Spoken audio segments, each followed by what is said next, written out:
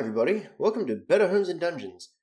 Joining me today, before I told him that he's probably going to have to introduce himself at some point, is someone that other people have described as no fun. I am, however, going to allow him to state a brief case as to why that may not be true. Now is this what I'm doing now?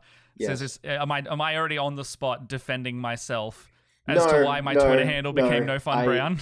Yeah, well, I don't think you're no fun.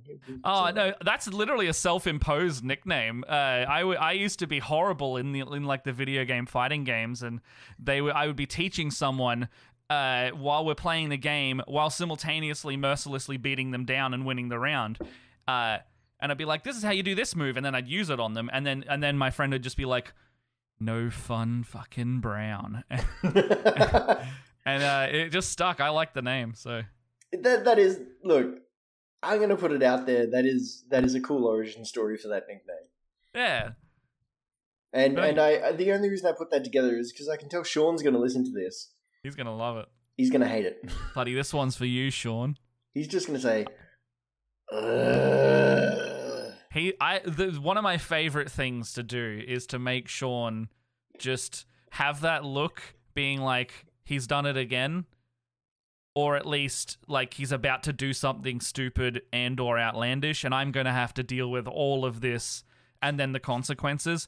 And then I just sit there with this look on my face. We're on Skype, so you can't really see it as an audio format. I know I love describing with a lot of thick descriptors through my Skype call. No, it's just this smug look afterwards. Because Sean's been playing Burn Bright with us for the last, couple of months. He has become acquainted probably by now with the tone of voice I take when I'm asking the innocent sounding question that leads up to a very bad pun. and he's learned to recognize it. He's learned to recognize it and say, oh shit, stop him, someone, stop. No. It's coming. It's coming out of his mouth. It's going to come out whether you like it or not, and I'm going to be upset by it, but it's bloody coming. Stop him. Stop him now, kind of thing. Yeah. Yeah. Negotiations have failed. Shoot him. So who's the DM in that situation? The DM in that situation is a friend of ours, usually plays on the podcast, Jacob. He is running us through Burn Bright. We've almost finished. By the time this comes out, we will be still almost finished.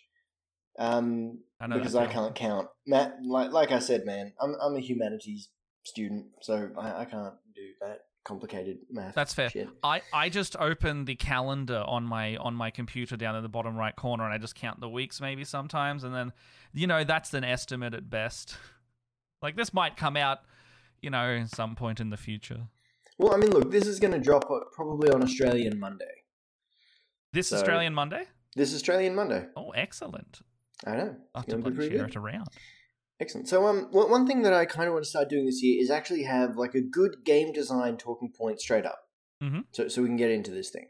Mm-hmm. Now, what we are using the book Things We Think About Games. And Josh, don't talk when you're going away from your microphone, because that's not going to It's fine. If you do, I'll just fill the gap. I'm trained to do that. Hi, everybody. I can see he's actually reached away from the mic when he's been doing that. Hi, my name is Matt, by the way. I'm the DM of Split the Party, and I'm over on YouTube or something, youtube.com/splittheparty. Look, he's back. Excellent. So the book we're going to be going through very slowly with all my guests is Things We Think About Games by Will Hindmarch and Jeff Tidball. Introduction by Will Wheaton. And I kind Does it just say "Don't be a dick" on the inside cover if it's Will Wheaton doing it? The first rule that he says. The first rule is not "Don't be a dick." Neither is the... Oh, okay. He does say in his final point, "Don't be a dick." Good. I mean, first point or last point, it's going to be remembered either way in that scenario, because you don't want it to be in the middle. Yeah. No, indeed not. You don't want people being a dick in the middle. That's Some people might. I just kind of wish one of them had written after that, "Shut up, Wesley." That would have been... That would have been good. Or at least, "Damn acid pit." Oh, yeah, that would have been good too. That would have been a good one. Yeah. Again!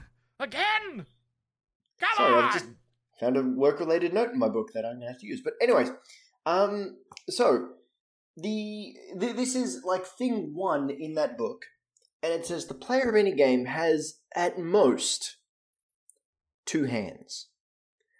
Now, without reading everything they say, what they're going on about is, if a game requires people to hold or do stuff or move more than 2 things, they should know where they can put one thing while moving the other. Yeah.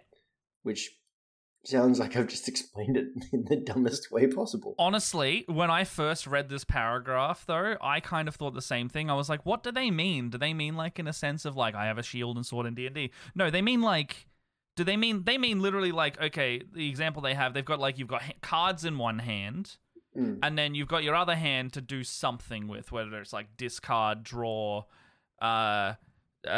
place little gummy things on the table, do your scoreboarding. Is that that's mostly what they mean, right? That's what they're getting at. Yeah, it's a case of like, look, if you give people too many things that they have to play with, and no way of keeping it organized, that's not good. Yeah, that's definitely something that has turned me off a lot of games in the past. Of like, there's a game where it's like, this is a simple game. Once you know how it's going, can be detrimental if you see too many like bits and figurines and things all at the same time without being kind of gradually introduced to them. What have I got behind me? What's this guy? That's Bob. Yeah, that's Bob. He's very important, but he won't come in until Act 3. Yeah, and you're like, but what's Bob doing there? Yeah. He's being foreboding. He's just hanging out. Yeah, he's like Death's cousin. He's just there. Yeah.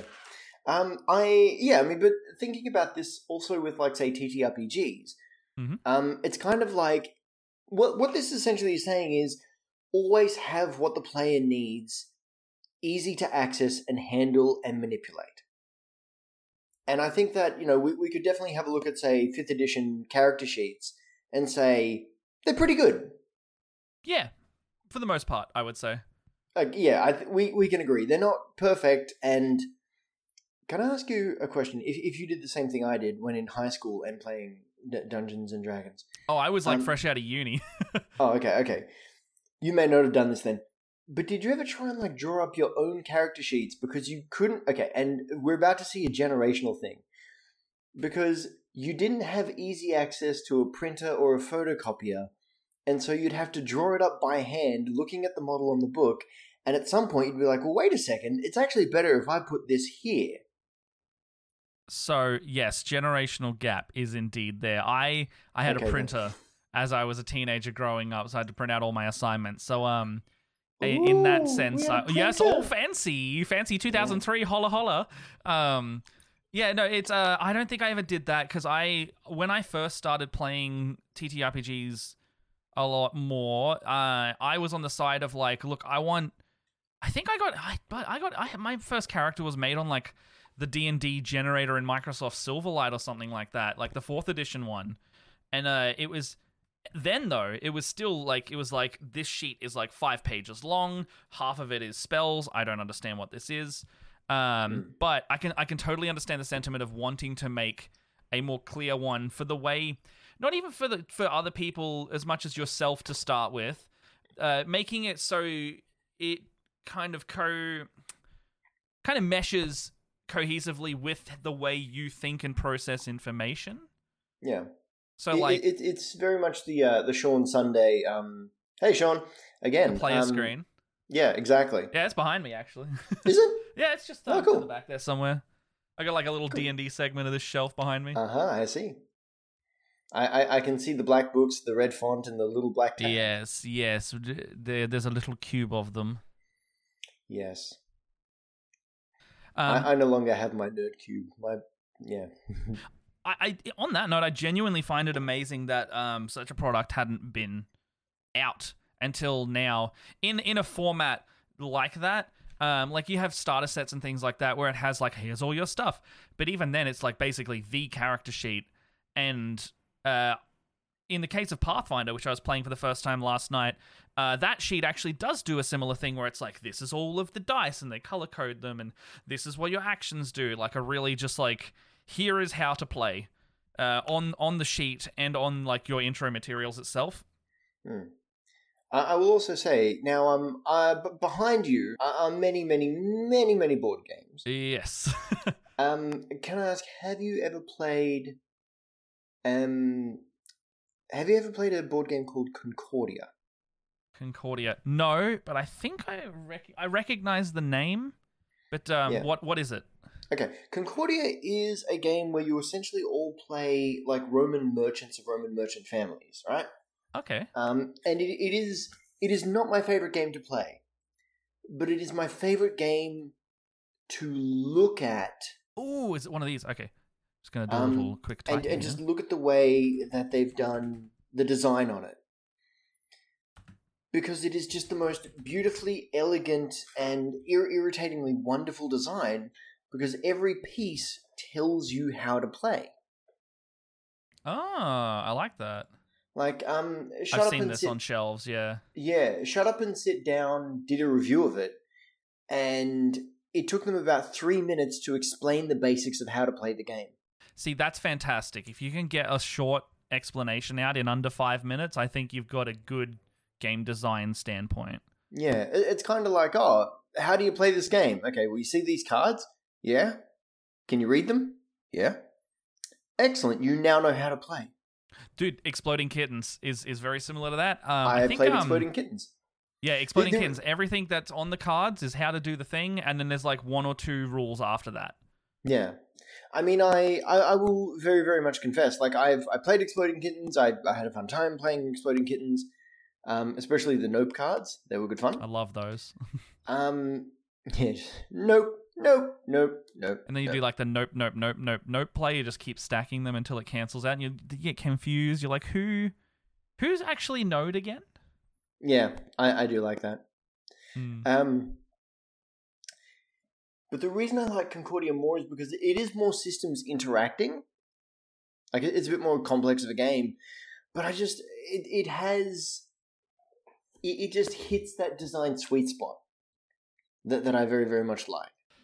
So looking at all the pieces, so I've pulled it up on a web store, and it's got like a good amount of tokens and things. It's not overwhelming by the look of it. It's very aesthetic as well. Yeah, it's the right combination, I would say, of information that tells the player what they need, as well as like you've got these little like cardboard thing in front of you, and it tells you what to put on it to start. It tells you how to set up the board, like your little personal little board.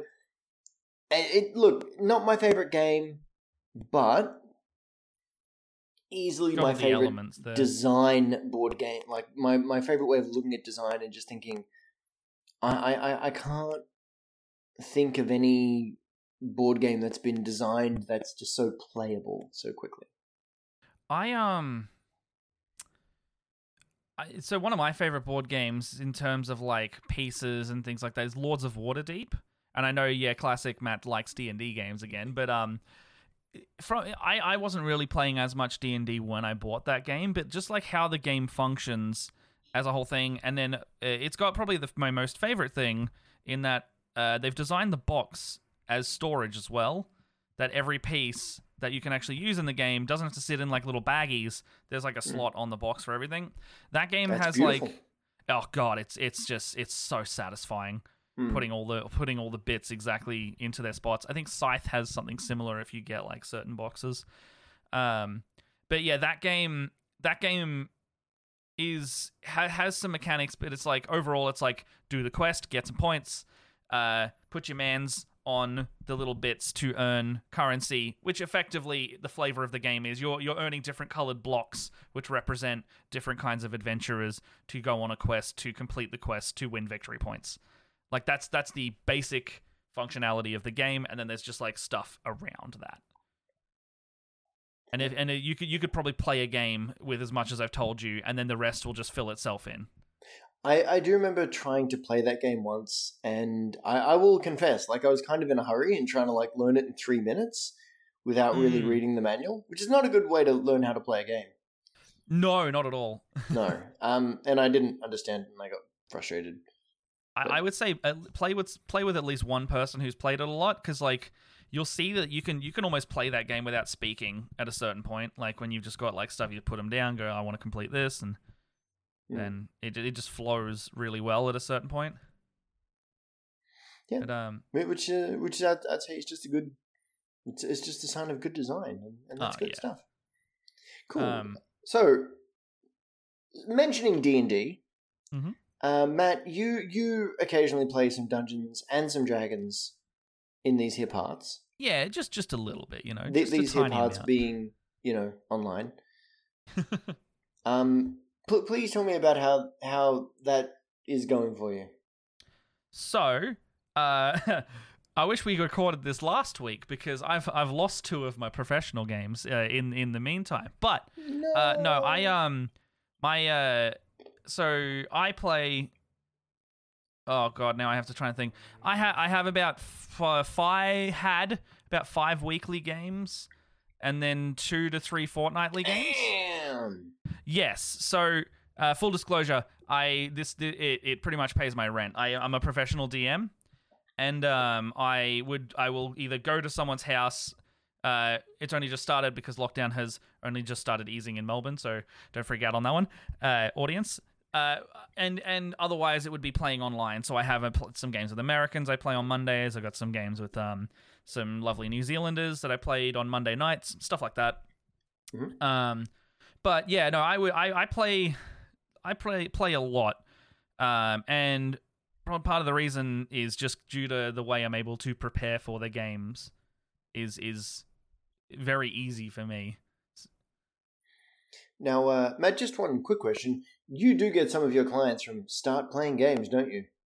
I have had 1 or 2, yes. Because I know you're on there, because I'm on there too. I actually got a profession table as well. Yes, I list through about 3 or 4 places. The one I get the most from is actually Fiverr, and the Melbourne service also Dungeon Master for Hire. They're great guys. Okay, Well, great group of people. It's not just guys there. I might have to get them on at some point and just have a wee chat. Yeah, Luke's great. He also runs the Adventurers League down here. Oh, cool. For like the organized match play in Melbourne. I will say though, Matt, the kind of big thing stopping me is this time last year I did the exact same thing I did this year, which is put out a tweet saying, "Hey everyone, if you'd like to talk Dungeons and Dragons on a podcast, or you know someone who would, please get in contact." Oh shit! And now I've got a million messages that I haven't read. And now there's a big list. But at the same time, I did the same thing mid last year. I was like, I want to start a new audio-only game. I put out for some guests, and then we ended up having to reboot the game, and we're going to start it sometime this month when all of our cast are able to be in the same city and also same time zone, finally. And we basically just got to go through the list again and go, okay, we want to get as many people as we can on. Let's do it. Let's just go. And if we can't, we'll create another show and then do more guests. So, is the primary game you play is 5th edition Dungeons & Dragons, and you've just started playing Pathfinder 2nd edition, I believe you said? Yes, I literally started Pathfinder 2nd last night for the first time. Me and a couple of the guys from Split the Party, I was like, hey, I've got a paid game coming up at the end of this month. They only just told me they wanted to play Pathfinder, and I have no idea how to play this, so let's play as much as we can in the next 2 weeks. So last night was our first game, and I TPK'd them. So in other words, you're ready? I'm ready. Pathfinder is hard.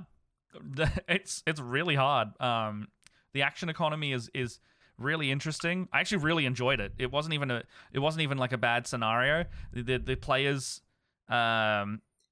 were fine. Like, we were all just like, oh, I guess this is happening. And due to the fact that I rolled... Was it a TPK because of bad choices on their part? Was it the dice gods extracting vengeance? Bit of both? I would say, ¿Por qué no los dos? Both, in fact. My players, they were just like, bugger it, we're just going down into the basement of a fish market. What's the worst that could happen? And they were like, barricades means things doesn't want to be let out or kept in. Let's go explore that. And then they ran into just a bunch of skeletons and things. And then because if in that in that game system, because it's action based rather than move minor standard action, you can attack 3 times a turn. So basically, from the get go at level 1, you can multi attack 3 times. However, that does make sense. You do get a negative to your roll for each successive attack. Also makes sense. Yes. So from a balance standpoint, totally see it. Makes it I can totally see why D&D keeps it the way they do, but I can also see the value in the way Pathfinder does it, because I actually very much enjoy both. Cool. Sorry, it's just put me in mind of a really, really well-known PS2 game. This may also be a generational thing. So right, is it Yu-Gi-Oh? Is it Yu-Gi-Oh! Duelist of the Roses by chance? Absolutely not. Oh, damn. I'll get it one day. Give me a second. I can't remember the name of the game, but I can remember what you were in the game. Actually, no, that's not it. Vagrant Story. There we go. Oh, yes, I know of that.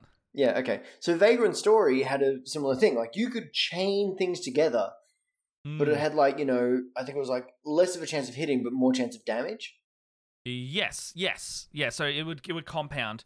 However, when you have my supernatural ability to accidentally roll natural 20s, like literally 3 times in a row, mixed with the fact that each skeleton, there are 5 skeletons plus a zombie who can attack 3 times each, it becomes a problem, because when I score natural 20s, it's not a crit in this game, but you still are hitting, even with the modifiers, it goes down to an 18, which is typically above the AC of the party, times 18. So it definitely just like downed them. Like, you have more health at level 1, granted, but you're still only at like 19 health, and they were just like, oh, one character went down one round, next character went down the next round. The final character was like, I'm gonna try and run, but then they took opportunity attacks and they just went down. No disengage rule? There was. I think there was something that was prohibiting that, but I can't remember what off the top of my head. Fair. Okay, so I mean, it was a case of, random number. Oh yeah. Just no, mate. RNG typically favors the DM by accident, just because you roll so much. That is a thing, absolutely. I think that's why. I guess it's like kind of a balance thing. It's like why there are why every class can essentially break the game in their favor. Absolutely, yeah. Like, you can't tell me Fireball's balanced, mate. That is not balanced. It's not balanced, but it's iconic. Yeah, but okay. Like the thing I'd say is, so last year during lockdown in Sydney, I introduced a couple of my firstborn's friends to Dungeons and Dragons by running him and them through Lost Mine of Phandelver. Yeah. And, they're in the last dungeon crawl, they're level 5, the wizard has got Fireball, and realizes, wait a sec, I could finish this fight. Fireball. They kill everyone in the room? He killed every bugbear in the room. Yeah, good. he was an evocation specialist, so he was able to make sure his friends. Oh, was it like sculpt spells and everything, so it's not hurting allies? Exactly. Yeah. Amazing. Yeah. And when he realized, he's like that photo of the child looking back at the camera as everything else is like the building's on fire in the background. Yes. And then you just hear the words. You just hear like a like coming from the background. Yeah. It's like this intense background music. Yeah. I that or O Fortuna. Yeah. Yeah, absolutely. Yeah. Fireball. Fantastic spell. Yeah. But they've definitely brought it back into like from like a balance standpoint, like you see like lightning bolt and stuff as well. It's like what's Fireball? 8d6 versus lightning bolt's straight line version, and it's 6d8 instead. So the maximum potential damage is still the same for a 3rd level. But then you notice that they also don't scale the same way if you were to cast at higher levels. Like usually you'll see like your level 4s and 5s, they will do possibly more damage than these 3rd levels. So sometimes the scaling doesn't work in your favor as much. Just refresh my memory. Does lightning bolt still bounce? Chain lightning does, but that's a 6th level version. Yeah. No, lightning bolt's from memory. Lightning bolt's just like 100-foot line, and it just goes straight through whoever's on the grid or map. Give me a second. I got a book that I might need to just have a quick read of. Just remember the old rules. Everyone. You do the everyone what he's doing discussion. So he's pulled out a very dark red looking book. It's got a big red demon looking thing with horns on it. The problem is I can't see, because of his filter, what the book says. However, I do know what it is, and it is the very first edition of Advanced Dungeons and Dragons Player's Hand. Are you looking at the Player's Handbook? Yes, I am. That is the one with the big scary guy. Yes, the guy trying to steal his eyeballs. It's literally just a big red blur on my screen. Yeah, it's terrible. No, it's yeah. What's it saying there? Is it maybe they made it into 2 different spells by the end of it? Possible. Okay. If the full length of the stroke is not possible due to the interposition of a non-conducting barrier, such as a stone wall, my God, the lightning bolt will double and rebound towards its caster, its length being the normal total from beginning to the end of stroke. What's the range on that? Like, how far does it go? 100? Range. 4... It says 4 feet plus 1 per level, I believe. 4 feet? Okay. Give me a second. Well, there's definitely something that I'm not understanding. The range of the bolt is the location of the commencement of the... Far out. So it's unlimited range. You could just do it and then... No, I think I'm just getting angry with the way they've written this, and just, like, everyone be very thankful we have 5th edition now. That's actually written in order to be read. The range of the bolt is the location of the commencement of the stroke, or where the caster is standing. Isn't that a better way of saying it? Yeah, if like, shot... from self. Yeah, exactly. It's shot from self. Yeah.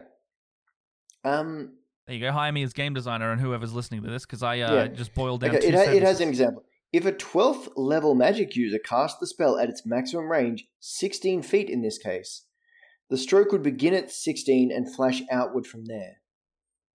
So, okay, there's some math, but the long story short is it bounces back. And I can remember that from, like, things like, the original, well, not the original, but Baldur's Gate 2.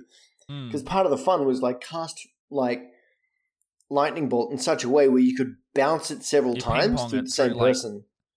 Oh, that's cool. Yeah.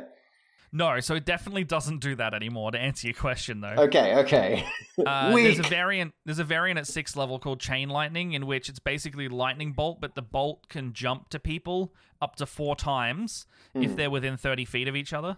I do want to point out, like, when we were playing as kids, so when I was playing as a child, and we had 2nd edition, which had the same kind of lightning bolt, there was a lot of rulers and a lot of arguments about angles and deflection, and it was got us thrown out of the library at least once.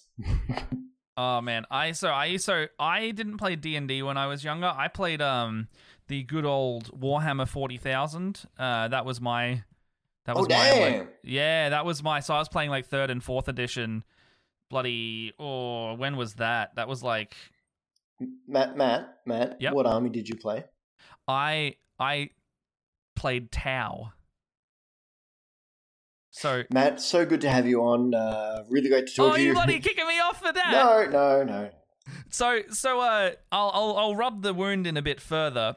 Go for it. I didn't play for about the last 10 years, and then COVID hit, and what do you know, sitting in front of me, I got pissed off one day, and then I was like, I need some retail therapy, and I went and bought a Tau box set, and now I have more Warhammer than I ever fucking had 10 years ago in the span of like 8 months because of lockdown, and I've just got so much just sitting on a craft table. I love doing it. Do you regret this at all? Oh, not at all. I love it. Okay. I'm probably going to go paint minis after this. Okay, so it was not a Tau tool error that you made. Oh, there's the voice. That's the voice you were talking about earlier. I did, yeah. I'm going to just hold on. I'll go put my railgun in your direction. Yes, I was a loyal son of Russ. I had a Space Wolf army. Space Wolf. Okay, so we have Space Wolves as well. Me and my partner like paint together at the table, and that was like one of the first bigger ones we bought. I did see some of the models now, and I think like the Chapter Master, it's still Logan Grimnar, I think.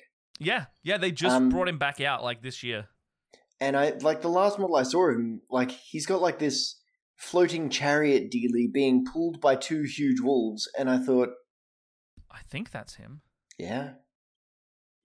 Space Wolves are rad. They're just the Nordic Space Marines. They're all about like chopping people up even more than normal. They're essentially what would happen if you inserted the Space Marine gene seed with the Immigrant Song. Absolutely. Which is how it should be. Yeah, I find typically I find Space Marines to be like, because they're the poster boys, I tire of them a lot because everybody plays them and they're the most like collected models. But like stuff like Deathwatch and Space Wolves is just like that nice bit of flavor I need to be able to be interested in them. Yeah, I mean, I didn't know too many people that played the Ultramarines, and I tried to understand why people did, and like going through White Dwarf, and it's like, oh, but I just love the thing of the Ultramarines, like just, they're just like it's like, no, they're boring. My brother loves them. He loves them though because they're like this Roman inspired brethren guild. So they have like the mohawk crowns on their helmets and things. He loves that aesthetic rather than specifically them being Ultramarines. Just worked out that they were. Yeah, that's fair. Yeah. Don't worry, there's no Latin puns coming. Like I have, limits. That's fair. From a game design standpoint, they just released 9th edition of Warhammer as well. I did hear about this, and I kind of wish Miniatures Monthly was a thing that the Crate and Crowbar still did, because I love listening to it. So they released 9th edition, and I hadn't played for 10 years. My understanding of the old Warhammer was you had 4 phases, or 3 really: move, shoot, fight. Now they apparently the game got so bloated with rules and clarifications and line of sight things and terrain things. When 7th or 8th edition hit, I think it was 8th edition, they basically took out like half of the rules and were just like, look, we're getting ahead of ourselves. We're going to boil it way back to what it used to be. Similar to how like 5th edition like streamlined and simplified a lot of stuff. And then 8th and 9th edition are kind of what's come of that. There's actually more than when I used to play. So there's like psychic phases and stuff like that now. But the core of the game basically still is move, shoot, fight. Unless you're Tau, in which case you don't get a psychic. Okay, I remember when the Tau came out, they did not have a psychic phase. They still don't. Tau got bigger and bigger mechs. That's cool. And it's great. You have like I've got that model, and it's just a huge Titanic battle suit. It's got 2 pilots instead of 1 and a big gun. And that's all you need. Tau is just Tau. It is essentially Pacific Rim. Absolutely. It's like Gundam, Mecha, Pacific Rim, like any of your favorite kind of like mecha tropes. Can I okay, this is not a lead up to a pun, I absolutely promise. You have seen Pacific Rim though, correct? I love Pacific Rim. Cool. You know that scene in the first one where the fist punches into the building? Yeah. And hits the little office toy, like the... Yeah, the little Newton's cradle. Okay. Here's a bonus question for you. Yeah. Real or CG? I've seen this. It's real. It is. I've seen the behind the scenes of that. Yeah. Like you bloody talking to a bloody Pacific Rim connoisseur, mate. I did think maybe the beard was your way of like honoring Guillermo del Toro. No, I couldn't be in Death Stranding. I'll just leave that dead silence. Yeah, that brought the tone down, Matthew. Death Stranding, it's a great game, but I haven't played it.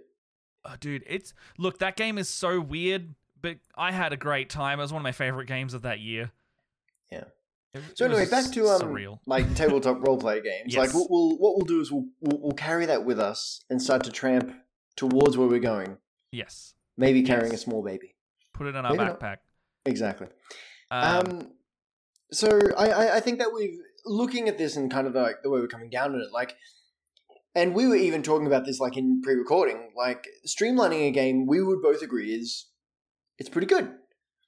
But the other thing we were saying is, or I was saying, and you were saying, yes, Josh, that sounds like it's a pretty valid viewpoint. please correct me if I'm wrong, was if a game's too streamlined, I sometimes think it's a bit too simple, and I think there's a danger in that. No, I agree with that. You don't want to. So you don't want to make your. You don't want your players to feel like they're being talked down to. Like they are intelligent. They have agency. They will be able to work things out on their own. But in saying that, they are also not the dungeon master or the game master who has planned every step of the way. So things that make sense to you may not necessarily make sense to them, and they need that push. I think it's more so the contrast between, say, Pathfinder 2 and Honey Heist. I haven't played Honey Heist, but go on. I really want to. Okay. It looks great. It is. I've played it quite a few times. We played it on the podcast for a bit, and I remember I actually played it with my pro table because half of them didn't turn up, and I'm like, guys, do you want to play something else? Like, look, I'm here, you're here. Let's play Honey Heist. Oh, look, I'll reduce the fee. Don't worry about it. Let's have some fun. And they're like, oh, okay. Look, do you want to play a completely different system, which will take some time to learn, but we can muddle around with it? We could play Blades in the Dark, or do you want to play Honey Heist by Grant Howard? And they're like, Josh, we don't know why you're so excited about the words Honey Heist and about who Grant Howard is. Mm. And I said, okay. And I read just the tag of Honey Heist, which is, you plan the perfect heist, blah, blah, blah. The problem is you're a bear. And immediately they're like, option number 2, thanks, Josh. Oh, they didn't want to do it? No, they want Honey Heist. They're like, we don't want Blades in the Dark. Sounds great. Yeah, they want to play Honey Heist. Okay, I was gonna say, like, what's happening with the group? They want to play Honey Heist. But the problem with Honey Heist, or maybe not the problem, maybe this is just a Josh problem, is it's so open wide and so streamlined that sometimes people don't know what to do. I've had the same thing with new players in 5e. Yeah. Mm. So what would you say are good ways of balancing that complexity, streamlining kind of dichotomy? I think, is that also a question, though, of are these characters or players to the game new to TTRPG, or are we working on the assumption that they have played TTRPGs? Because that's going to really depend on let us say that they're in their it's not their first time, it's not their first session. Let's say they've been playing for about a year or so. So they know roughly they can do anything, but they're asking in the context of this world. Yes, they let's just say they got a good grip on 5e rules, but they don't know everything. Okay, so 90% of players, that's fine. Yeah. I would be surprised if anyone could recite 100% of those rule books. Michael, you're up, mate. Sorry. I reckon it's hard to say because like they if they know what they're doing with the RPGs, they'll be like, well, what can I do? Can I do this kind of thing? I would honestly, in my mind, goes towards I would try doing roughly similar things to 5th edition, but trying to do it if I was a bear. Okay. That's coming from a game master. I do want to point out in Kobold Press they have bear folk. Yeah? They're great. I might need to look into this. You have to look into it. Kobold Press is great. We one of my cast members has a bear folk that we slotted in to split the party at one point, but they didn't really make it into the story. But I love a good homebrew race. But yeah, what were you saying with so what would you do in that situation then with the Honey Heist? Okay, in the case where they feel that things are too complex, shall we say, I believe in coaching. I believe in saying, okay, well, look, here are the 3 options your character can do. Which do you think fits what you want out of this story, or which do you think fits your character's personality? Now, I know we've all heard the horror story, but it's what my character would do. Oh yeah. Let's not fall down there. But I think sometimes by limiting the choices and even being ready to say, here are the pros and cons of each of these choices. Like, not a huge shopping list of either, but, you do this, but it's going to be this. Or you do this, but it's going to do this. Yeah. Like, if a 9-year-old wants to throw a fireball at a room full of bugbears, and you say, look, you can do that. It will probably end the fight. but it means you've only got one more of those left for the day. Yeah, so it's in that sense you're giving them full agency and choice of what to do, but in like a new player sense, you'll follow up with a but. Or sometimes my favorite one on that one is they're like, what if I just like killed this guy? And I'm like, you can definitely try and kill this guy. And then sometimes just my tone, you will also be, I'll try and put across the tone factor. And if they're like, okay, I might do it, and I'll be like, okay, just so you know, this game does have some consequences. Like the guards may not like that, and they may want to do something about that. If you want to kill one of their friends, that's it's. We could also go down the route of you could talk to them, or you could try and persuade them, or sneak past them, and going down the route of giving them the options, I guess, is what you're saying. Yeah. Give a couple of options as freebies, and I've also found this works for when things are too open-ended. Sorry. When things are too open-ended, bring it down to 3. But when things are too again, it also works when things are too complicated as well. Because you're just giving someone, okay, here are your 3 magical options. Like a little nudge. Yeah, exactly. But also, if you ever say to a 9-year-old, you could cast Fireball, but their hearing has shut off the second... You can cast Fireball. Yeah, that's all they hear. In fact, all they hear is Fireball. And they're like, that. I want that. Yeah. Yeah. I want to burn everything in this room except my 2 friends. Room explode, me, yes? Go, do. Yeah, exactly. Yeah, yes. That is almost how he was very excited. He was jumping up and down. It was beautiful. Yes, good. Now, we did have a question from the audience. This question comes from is it Shayon? Yeah, Shayon Sunday. Yes? He has asked, are all your characters just Matt Berry in disguise? As in my player characters, or like my DMing characters? I think he means yes, player characters. I love that. Okay, I know exactly where this is coming from. Yes, asterisk, but also no. So okay. Sean has DM'd for me a few times, and I've played roughly the same character every time. It's basically a kobold riding a giant spider, and he speaks like Matt Berry.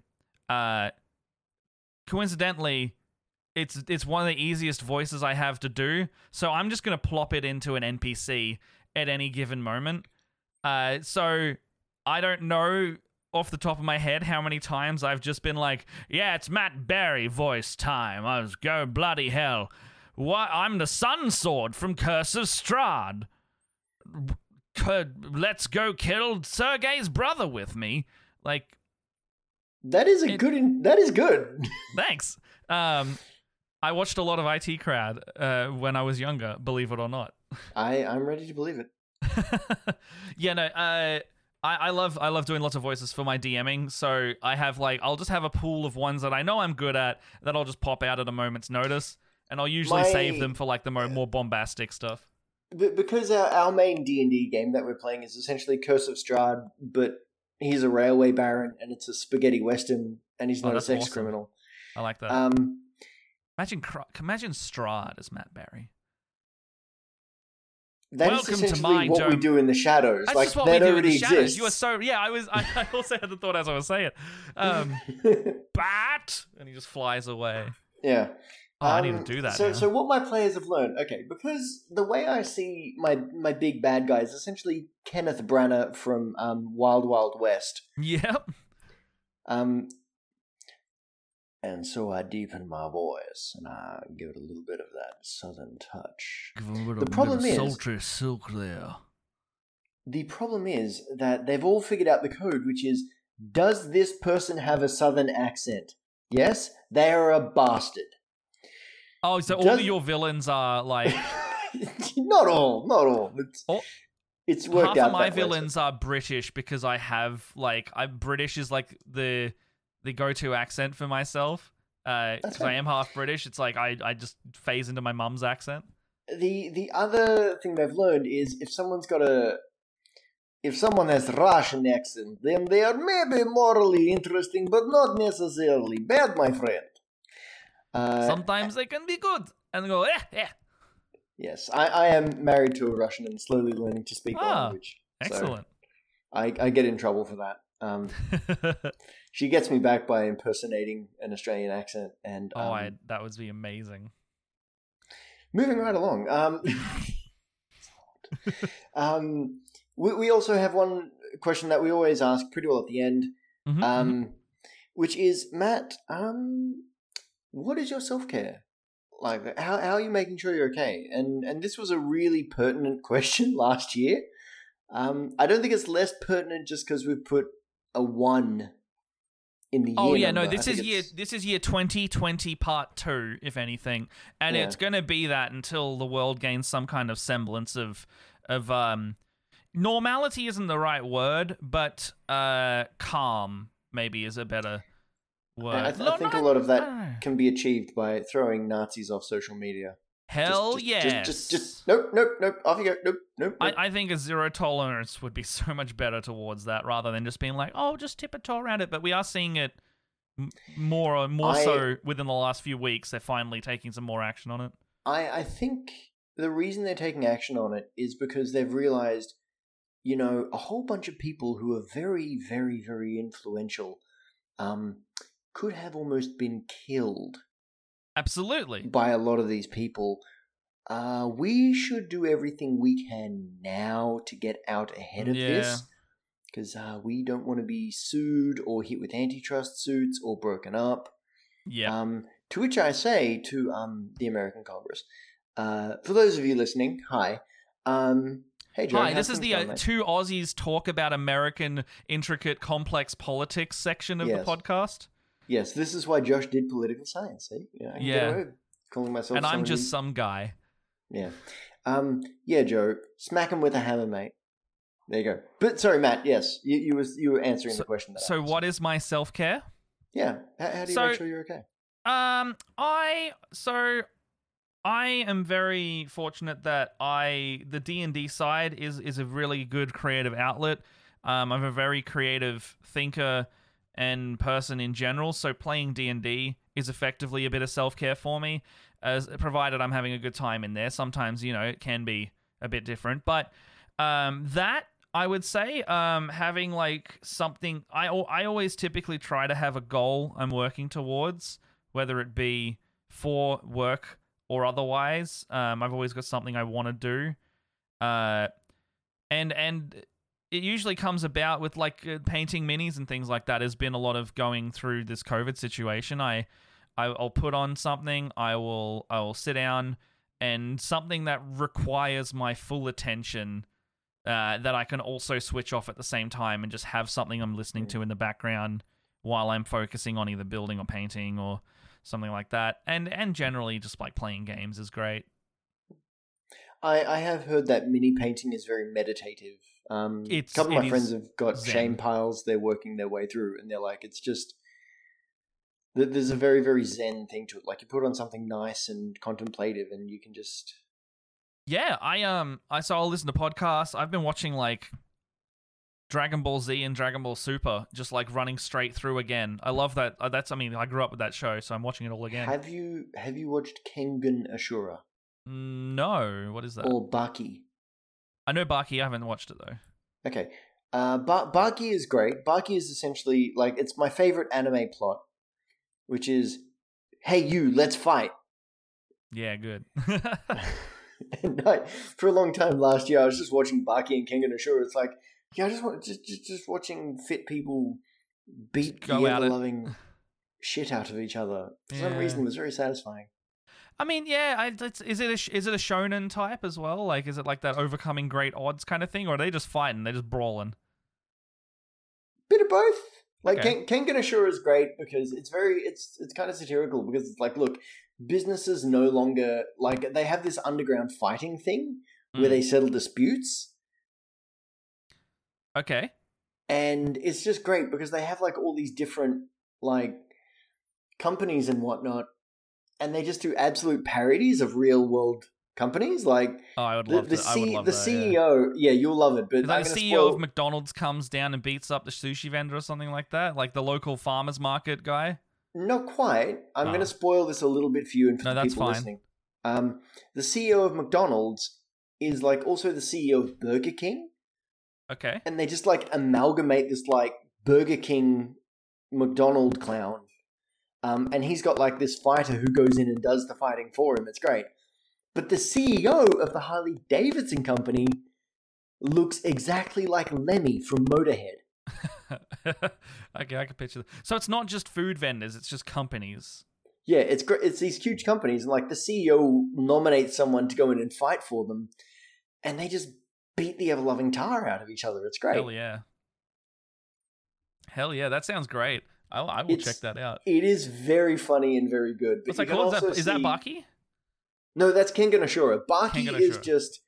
There's this guy, his name's Baki. His dad is like the best fighter in the world, and he just, like... It's literally just people coming up to him and saying, hey, let's fight. All right. He's like, I oh, will check these out. okay. But yeah, back to what we were talking about. Yeah, no, it's anything that requires my full attention, I can just kind of hang out and chill. Like, you can see behind me, I've got all these board games and things. Like, literally setting up this room over the last day and a half was just like that mental break I needed after a very chaotic camping trip over the weekend. But you just have like setting stuff up, and it's just kind of like you get to decide very in your own terms, and you've got a color scheme or whatever you want to do, if it's painting or like slight organizational stuff. It's and just like putting something on while that's happening. Yeah. It's very I cathartic. think it's also why in my older age now, I find cleaning things so much more relaxing now. Oh, I hate it. I can't do it. No. Just It's put on never the been right that for me, podcast, yeah. like, Lions Led by Donkeys or Behind the Bastards or something.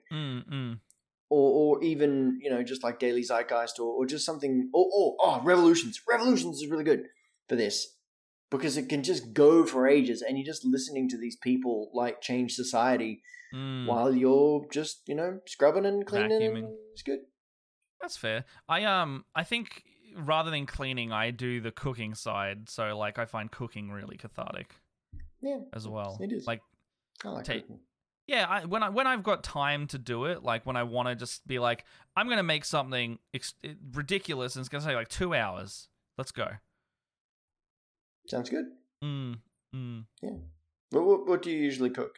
Like, what's your go-to? I love right now. Beef stroganoff is like a huge one for me. I can't get enough of it because we worked out like we cracked the recipe that we really like. I've won a competition once with my chicken wings and hot sauce because I'll make hot sauce. It wasn't a big competition; it was like a work thing. Doesn't matter, man. You won. Yeah. No. Okay. Oh yeah. Yeah. I won. Yeah. So yeah, I can make like hot sauce, and I'll like make all the chilies and things taste amazing, but they'll still burn your mouth out. With regards to that first one, I was going to say, well, you are the Nicholas Romanov of your beef stroganoff. Food wishes, Chef John. Okay. Anyways, Matt, you lost me on that one. Go check out Food Wishes on YouTube. He's really cool. So Matt, look, that is about all the time of yours I can take up. And, that is all right. Matt, if people want to track you down online and check out all the cool stuff you do, we did mention at the start, but where can people find stuff that you do? If you are ever in need of a D&D game, I am a professional DM on the regular. Like, I literally put all my time into doing it if I can. So if you ever want to have a book a game or one shot or whatever you want, corporate, whatever, literally, you can find me just over on Twitter at NoFunBrown.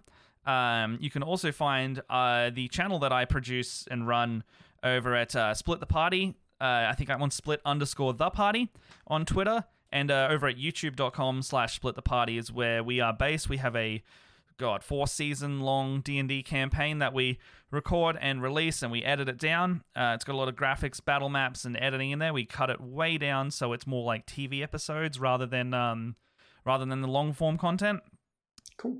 And what else have we got? Yeah, we do other content on there. We did like a Christmas special as one of our things. I painted myself completely blue and made a horrible pseudo game show, punishment challenge show, where I played one of my D&D characters who came into the real world, kidnapped my cast, and then made them compete horrible games for prizes that were also quite bad. That sounds cool. I might have to do that to my players at some point. Yes, I want to do that more. Like, it was a very fun film shoot, so we might just turn it into a regular series at some point. But yeah, cool. I think that's all. Split the Party and myself is where you can find me. Excellent. And I, of course, can be found at Nerdy People D&D. Please check out the actual play of Curse of Strahd. And also just to, and the other things we're doing. Like, we've been playing Burn Bright, like I said. We've played Blades in the Dark. We haven't played Dungeons & Dragons for about, 4 months now. Hey, there's always room for more, though, right? We're going to get back to it in the next couple of weeks. But Matt, thank you again very much for your time. That's all right. Thanks so much for having me. It was a pleasure. Cheers. Happy to come back anytime. Oh, don't threaten me with a good time, my friend. Oh, you bloody looking for a good time. I'm give you a bloody good talking time. Okay, that's just scary. Thank you.